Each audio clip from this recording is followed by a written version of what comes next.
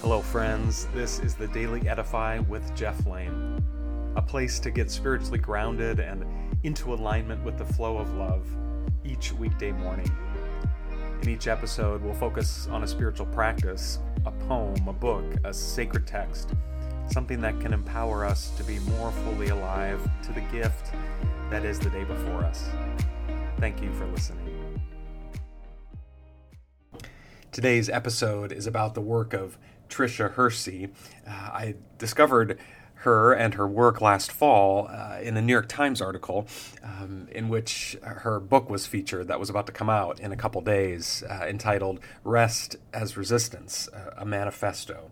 And it was just fascinating and inspiring and sobering and challenging to hear her interviewed and learn more of her story. Tricia grew up on the south side of Chicago, served a couple years in the Peace Corps after graduating from college, and then eventually found her way to seminary down at Emory University at the Cantor School of Theology. She wanted to be a pastor. She was particularly interested. She'd been an activist for years. She was a performance artist, and she was attending seminary in the midst of the Black Lives Matter movement and its protests really taking shape.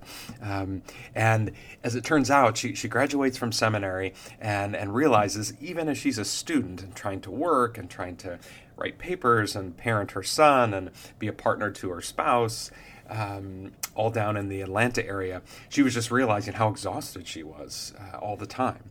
And instead of resisting that call to close her eyes for 5 minutes or daydream a little bit, to take a pause from the flurry of work, she decided to say yes to that invitation to rest. And she found that as she did that, she was gaining new perspective. She had less time, let's say, to work, but she was being more productive and feeling more like herself. Well, things unfolded, and in 2016, she founded what she calls the Nap Ministry. I love the title, the Nap Ministry, and she's called herself the Nap Bishop, which is just awesome. She now works in, I think, what's dubbed the Nap Chapel in a little used Presbyterian church outside of the Atlanta area, where she holds events to promote rest and Sabbath. And in particular, as a Black woman, she sees this through the lens. She really views rest as a social justice, a racial justice issue, that it's a way for her, from a perspective of Black liberation theology, to connect with her ancestors who were so sleep deprived under the rule of chattel slavery. I'm inspired by Tricia's work as I think about my own life, my own calling as a pastor, as a partner, as a parent. It feels like capitalism, grind culture are always sort of pushing us to exhaust ourselves, essentially, and to feel like we've never accomplished enough. We are what we do, and so on and so forth. And her work has been inspiring. And as a white person, I'm mindful of ways in which I can participate in it, and ways in which I'm separate from it to some extent. But I'm so drawn to her work and inspired by it, and want to share it with you. More recently, she's come out with a book which I haven't purchased. I have the first one, but the second one is a Nap Ministry rest deck, as they called it, like 50 practices to promote rest as resistance. 50 practices to resist grind culture. Here are a couple ways you can engage with Tricia's work. She has an Instagram account, the Nap Ministry. Just search for that; it'll pop up. And she posts, various messages here and there, and some images, and talks about the work she's doing. I love how one of her comments is, I judge the success of a week based on how many naps I've taken, how many times I've set boundaries, said no. And this is so counterintuitive, right? We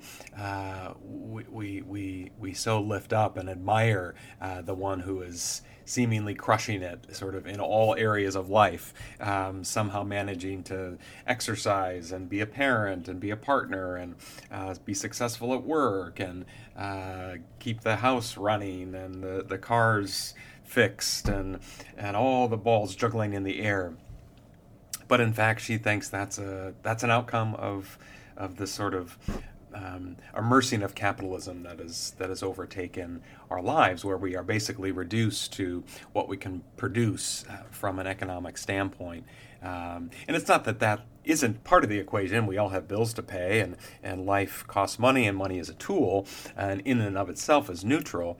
And yet, it's like we've all ceded a certain level of our autonomy and our authority, and frankly our embodiedness to these powers sort of beyond our control.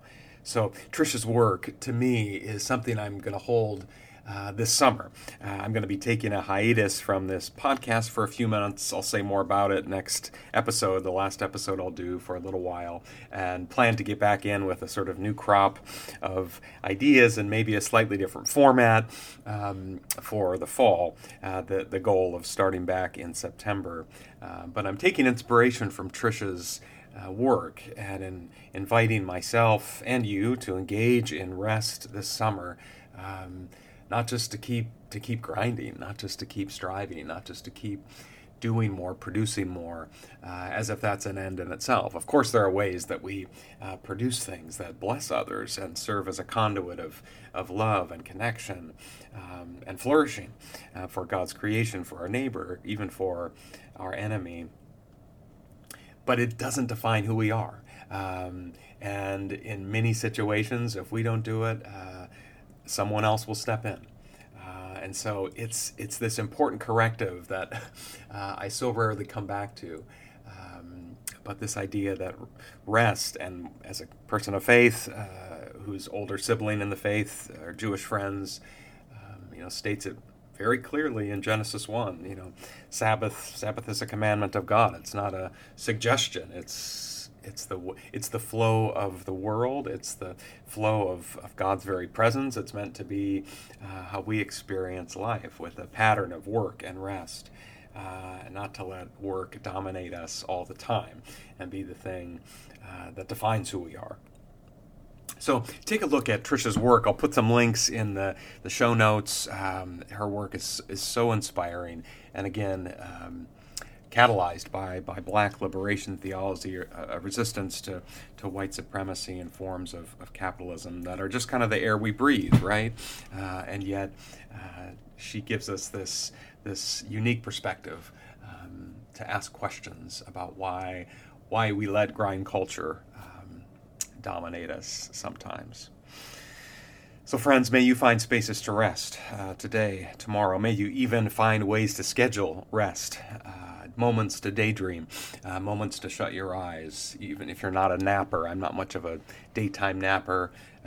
Maybe that's my issue, but finding space to practice the discipline of doing nothing, as Richard Foster calls it somewhere. So friends, may you find space to rest today, and deep peace to you.